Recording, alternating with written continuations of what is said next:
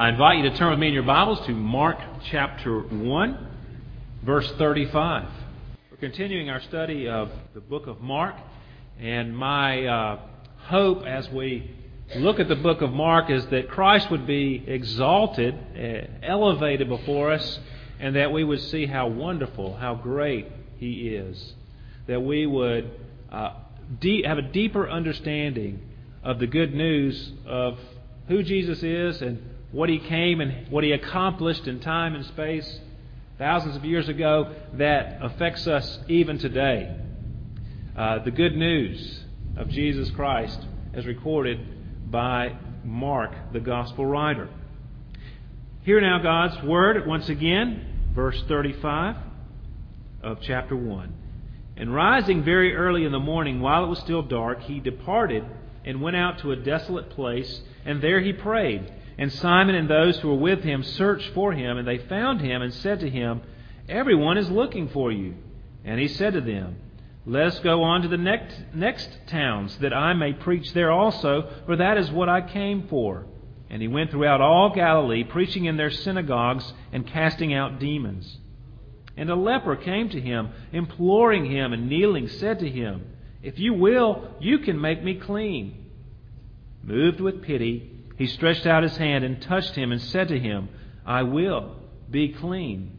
And immediately the leprosy left him, and he was made clean.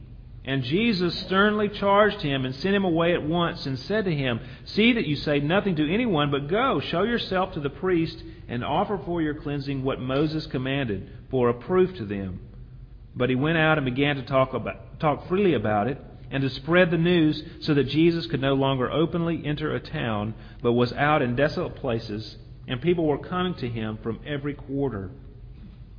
And when He returned to Capernaum after some days, it was reported that He was at home, and many were gathered together, so that there was no more room, not even at the door. And He was preaching the word to them. And they came, bringing to Him a paralytic carried by 4 men. And when they could not get near Him because of the crowd, they removed the roof above Him. And when they had made an opening, they let down the bed on which the paralytic lay. And when Jesus saw their faith, He said to the paralytic, "My son, your sins are forgiven." Now some of the scribes were sitting there, questioning in their hearts, "What does this man speak like that? Why does this man speak like that? He is blaspheming. Who can forgive sins but God alone?" And immediately Jesus, perceiving in His spirit that they thus questioned within themselves, said to them, "Why do you question these things in your hearts? Which is easier, to say to the paralytic, 'Your sins are forgiven,' or to say, 'Rise, take up your bed and walk'? But that you may know that the Son of Man has authority on earth to forgive sins," He said to the paralytic, "I say to you, rise, pick up your bed, and go home." And he rose and immediately picked up his bed and went out before them all, so that they were all amazed and glorified God, saying, "We never saw anything like this."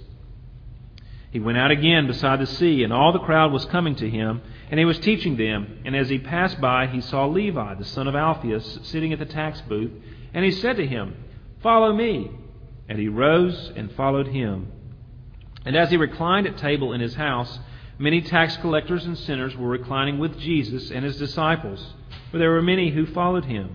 And the scribes of the Pharisees, when they saw that He was eating with sinners and tax collectors, said to His disciples, "Why does He eat with tax collectors and sinners?" And when Jesus heard it, He said to them, "Those who are well have no need of a physician, but those who are sick. I came not to call the righteous, but sinners." May God bless the reading and hearing of His Word to us this morning. You'll see there the title of the sermon today is "Grace is Available for Sinners." The very last thing we have read here this morning was that Jesus came not to call the righteous, but sinners. Jesus is very interested in sinners. And nobody likes to be called a sinner, but the fact of the matter is we all are. And most of you, being in church, would probably embrace that fact and say, "Yes, I am a sinner." But often we don't really grasp the weight of that we are sinners. we have to understand that we're sinners, and it's very easy for us to become like these religious people who became very self-righteous. And we need to discern where we are with Jesus. Have we experienced His grace? There are certain people who experience God's grace in these 4 different episodes that we've read this morning, that we would think, wow, they really needed God's grace. And they wouldn't have been the first people that we would have expected to receive God's grace. And then on the other hand, you have some people who you think, well, they're pretty good people. And God is probably pleased with the way they're living. But in the end, we find that Jesus is not pleased with them, because they don't recognize their need for Him. I want us this morning to recognize our need for Jesus. I want us all to evaluate our experience of God's grace. What's our relationship to Christ? And I want to look at these 4 different vignettes that we've read this morning in order and see 4 things. Number 1, Jesus seeks sinners. Number 2, Jesus cleanses sinners. Number 3, Jesus forgives sinners. And number 4, Jesus welcomes sinners. Now, this first episode, we see that Jesus seeks sinners. So Jesus is out. He's gotten up very early in the morning. He's been doing a lot of preaching and healing and casting out demons.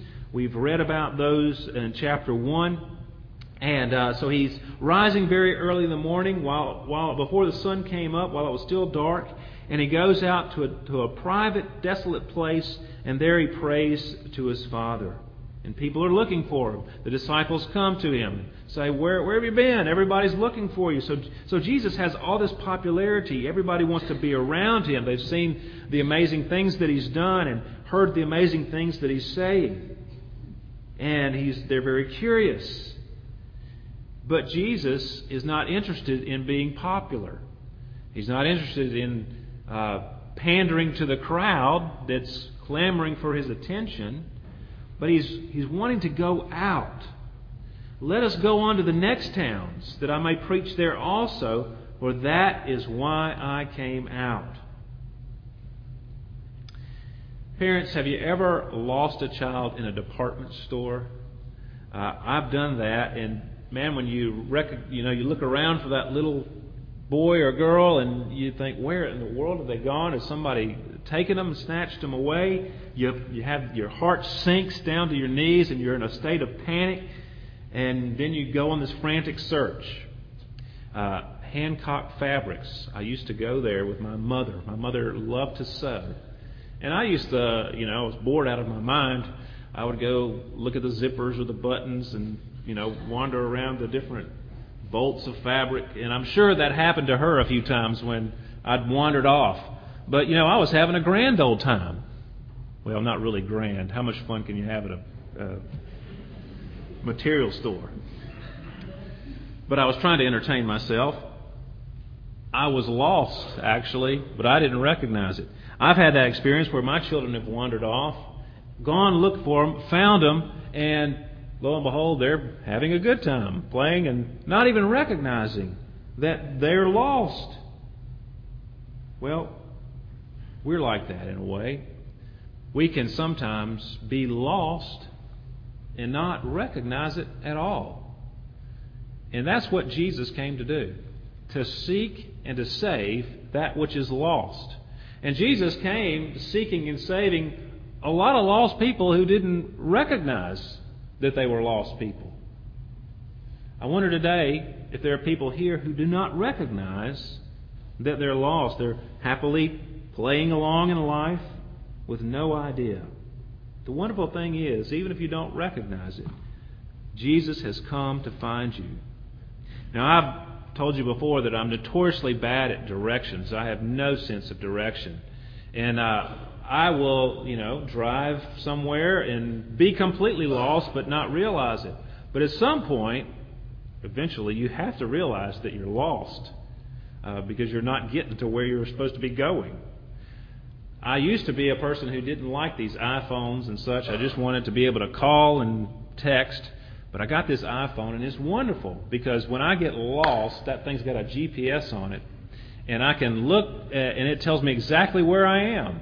And I can type in where I'm going, and it tells me exactly how to get there. I just have to stop, pull over, don't text and drive.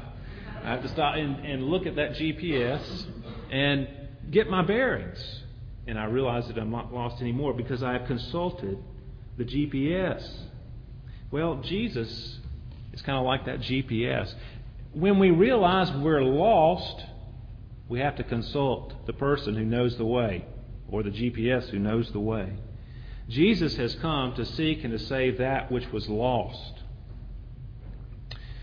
And He's come a long way to do that. The idea that we have here in this passage that Jesus is saying, I can't just stay here in Capernaum. I've got to go out. I've got to go and preach and teach and heal and cast out demons and do all those good works in other places. It's just a microcosm of His greater mission. He left Capernaum to go out through Galilee preaching and healing and touching people. But more than that, He left, as the hymn says, His Father's throne above. He put on human flesh, so free, so infinite His grace. He emptied Himself all but love and bled for Adam's helpless race. Jesus came to earth to seek and to save that which was lost. And once He got to earth, He kept on seeking and saving that which was lost. And today, He's seeking and saving that which was lost. Now, I don't know where you are spiritually. Maybe you're not seeking the Lord at all. Maybe you're not even aware that you're lost. But you're here today. And, that in itself is God doing something. He got you up, got you here. Maybe you thought, well, it was my decision. I got up and I decided to come to church. But it reminds me of that great hymn that, sadly, we don't sing very often, but it's in our hymn book.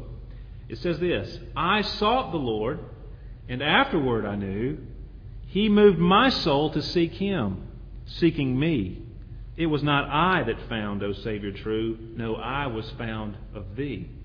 So when the hymn writer reflects on his experience, he says, yes, I sought the Lord, but then I realized the Lord was working behind the scenes to cause me to seek Him.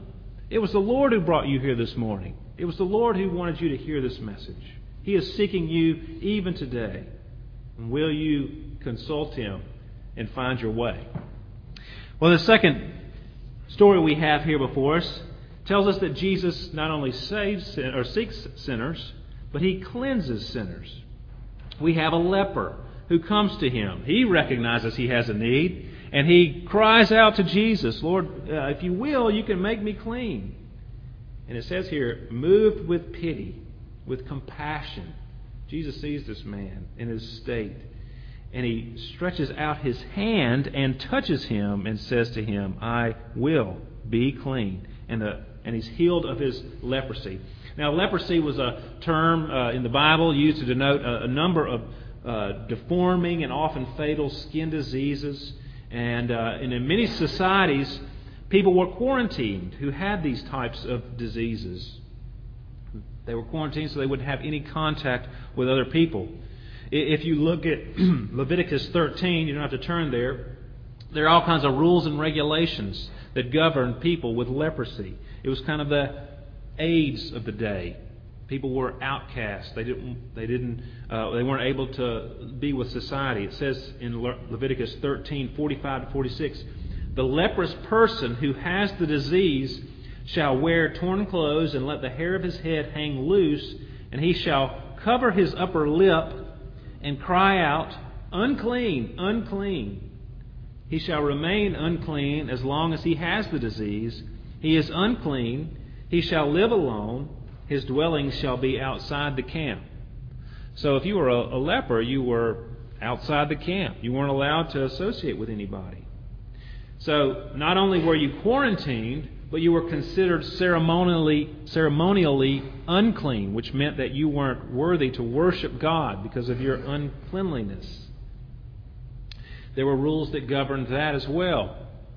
If a leper stands under a tree according to one rabbi's interpretation, a clean man passes by, just because he's passed by a leper, he becomes ceremonially unclean.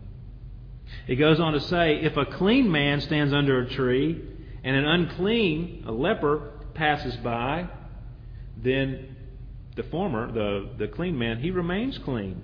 But if the leper came and stood under the tree with him, he would be unclean. So there was all kinds of different rules about this. You didn't want to get near a leper. You didn't want one to pass by you, because you would become ceremonially unclean. But the surprising thing about this story is that Jesus reaches out, touches the leper, and says, I will make you clean. And he is clean. If you look back at other healings of Jesus, he doesn't touch other people. Sometimes he does, sometimes he doesn't. But he doesn't have to touch anybody. In fact, we've read the one about the episode about the paralytic. He doesn't touch the paralytic. He just says, your sins are forgiven. And then he says, rise, take up your bed and walk. In chapter 3, he heals a man with a withered hand, and he doesn't touch him. In chapter 11, he heals a blind man just by his word, blind Bartimaeus. He doesn't need to touch him. But Jesus senses that this man is hurting. He's been rejected by society because of his disease. He's had no human contact. And Jesus, in his love, reaches out and cleanses him because, as verse 41 tells us, he has pity on him. He has compassion on him. Jesus has this mission, and that's why he came, to have pity and to cleanse us. He wants to cleanse us. And, the fact of the matter is, when Jesus touched this man, he would be considered ceremonially unclean because he's touched a leprous person. But in order to cleanse this man, he reaches out and touches him anyway. And that's just, again, a picture of what Jesus came to do when he came to earth. He becomes unclean so that we can be declared clean. He takes our sin upon himself.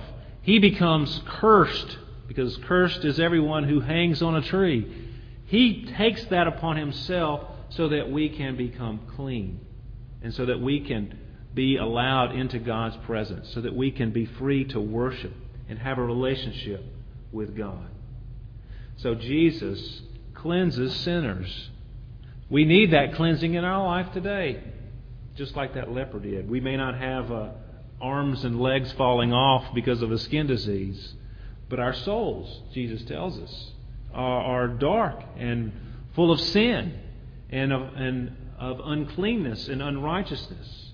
And Jesus, with his touch, his compassionate touch, will touch us and cleanse us. And he also will forgive us. We see that in the third section. Jesus forgives sinners. We have this amazing story of Jesus preaching in a home, and these 4 men want to bring their paralytic friend. They've seen all the healings that Jesus has done, but they can't even get close to the door because it's packed. So they climb up on the roof and dig their way in and lower this paralytic man down into the presence of Jesus. Now, if I were the paralyzed guy, and I had heard about the amazing things that Jesus had done to heal people, and I would be like, hey, guys, get me there. I don't want to be paralyzed anymore. And, they get to the door, and they can't get in. How disappointed he must have been. But his friends are working hard for him.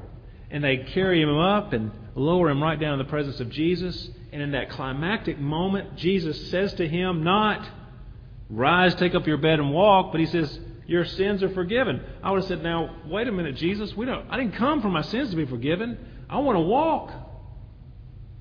But you know what? Jesus saw the deeper need that this man had. What if he had just healed him and not forgiven him his sin? Well, that would have been a wonderful thing.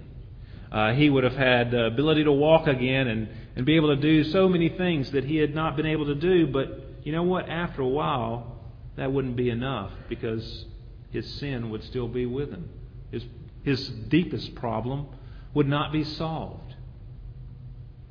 It's the same with us quite often. I had a shower in a house that we bought in Jackson, and this shower, when we bought the house, was missing the grout on the floor. And that's not a good thing for your shower, to be missing the grout between the tiles, because the water's going to run down into the bottom of the house. In fact, it did, and the joist was rotten underneath the shower. In order to fix this, I thought, well, we'll just get some new grout, and I'll fill in the cracks, and it'll be all good again. Well, I did that, and, grouted it, sealed it, did it all proper, DIY-like. Well, a couple of days later, I noticed that the grout was cracking and flaking up and coming apart again. I was like, oh dear, this is not good. I didn't solve the problem at all. And so I ended up having to take the tiles off and recognize that the floor was curved in the shower, so it would drain, obviously, but the tiles weren't sitting flat. So there was a deeper problem that I had to get to. And that's the case in our lives. Often we want Jesus to do certain things for us, but we don't get to the deepest need. But our deepest need is always a problem in our hearts. We need forgiveness. And Jesus has come to do that. Now, He did for this man everything that he needed to have done. He gave him of his sins. He healed him. But we have to recognize that, when we come to Jesus, He's going to deal with our deepest need, not just these needs that we think we have. Our problem is not on the outside. It's underneath. Jesus sees past the paralysis to this man's real need, forgiveness. We can try to change our circumstances often and try to fix the outside, but that's really not going to solve a problem, because we can move away, we can do all kinds of different things, we can change our habits, our routines, but unless we've dealt with the deeper problem in our hearts, we're just going to take that deep problem, the unforgiveness, the sin that dwells there, to the new circumstances, to the new practices. Jesus forgives sin because He knows that's our deepest need. Well, finally, we have this calling of Levi. Not only does Jesus seek sinners and cleanse sinners and forgive sinners, but He welcomes sinners. We see here Levi was a tax collector, and tax collectors were looked at even harsher than they are today. It's actually a respectable job now, no matter what many people would say. But in those days, it was not a respectable job at all, because you were actually working for a foreign government. You were working for the occupying force, the Roman Empire. And the Israelites hated these Romans who were oppressing them. And oftentimes, the tax collectors were stealing from the people, taking more taxes than they were supposed to, lining their own pockets. So tax collectors had a terrible and well-deserved bad reputation. And so Jesus calls Levi, and Levi, Matthew, goes and follows Him. And when you see Jesus, you see Him hanging out with these people. Tax collectors, prostitutes, sinners. And Jesus said, those who are well have no need of a physician, but those who are sick. Jesus had meals with people. Now, the other night we went off, it's our anniversary, we had a nice meal with our friends, and I was in a restaurant with a lot of people. But I was having fellowship with these other three people at my table. I was actually sitting closer to a guy right behind me, but I didn't know who he was and didn't talk to him at all. But we were in the same building. We were all there together, but I wasn't in relationship with him. There's a big difference between sitting at a restaurant with people all around you and actually having people in your home to eat. Even more so in the culture of Jesus' day. When you ate with somebody in Jesus' day, it meant that you were welcoming them into relationship. So Jesus was not afraid to have a relationship with people who were the outcasts of society, with lepers, with tax collectors, with prostitutes and sinners.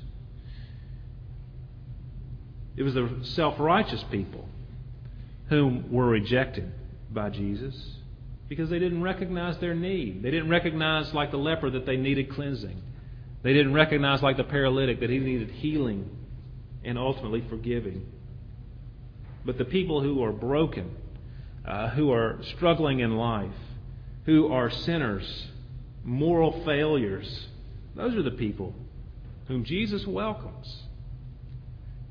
But not the self-righteous. May we never be self-righteous, but always recognize that we are no better than anybody else, because we all fall far short of God's standard of perfection, and we are all in need of His cleansing, saving, forgiving grace.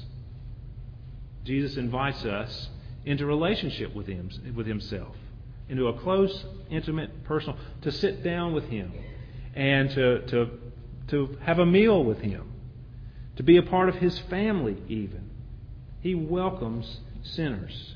And we recognize that about ourselves, that we are broken and in need of His saving grace. It's not a bad place to be when you recognize that, because that's when you receive His compassion, His forgiveness, and His friendship. So I would invite us all today to come to Him, turning from our sin, turning from the slavery and bondage to corruption, and come to Christ for forgiveness and cleansing and welcome. Let's pray together. Father, we thank You for the grace that is ours through the Lord Jesus Christ. And we pray that You would help us all, Lord, to know You and to come to You with our needs. Lord, no matter how bad we've been or how bad we are, help us, Lord, to be like the tax collectors and sinners and come willingly into Your presence, crying out to You for forgiveness and cleansing. We pray this in Jesus' name. Amen.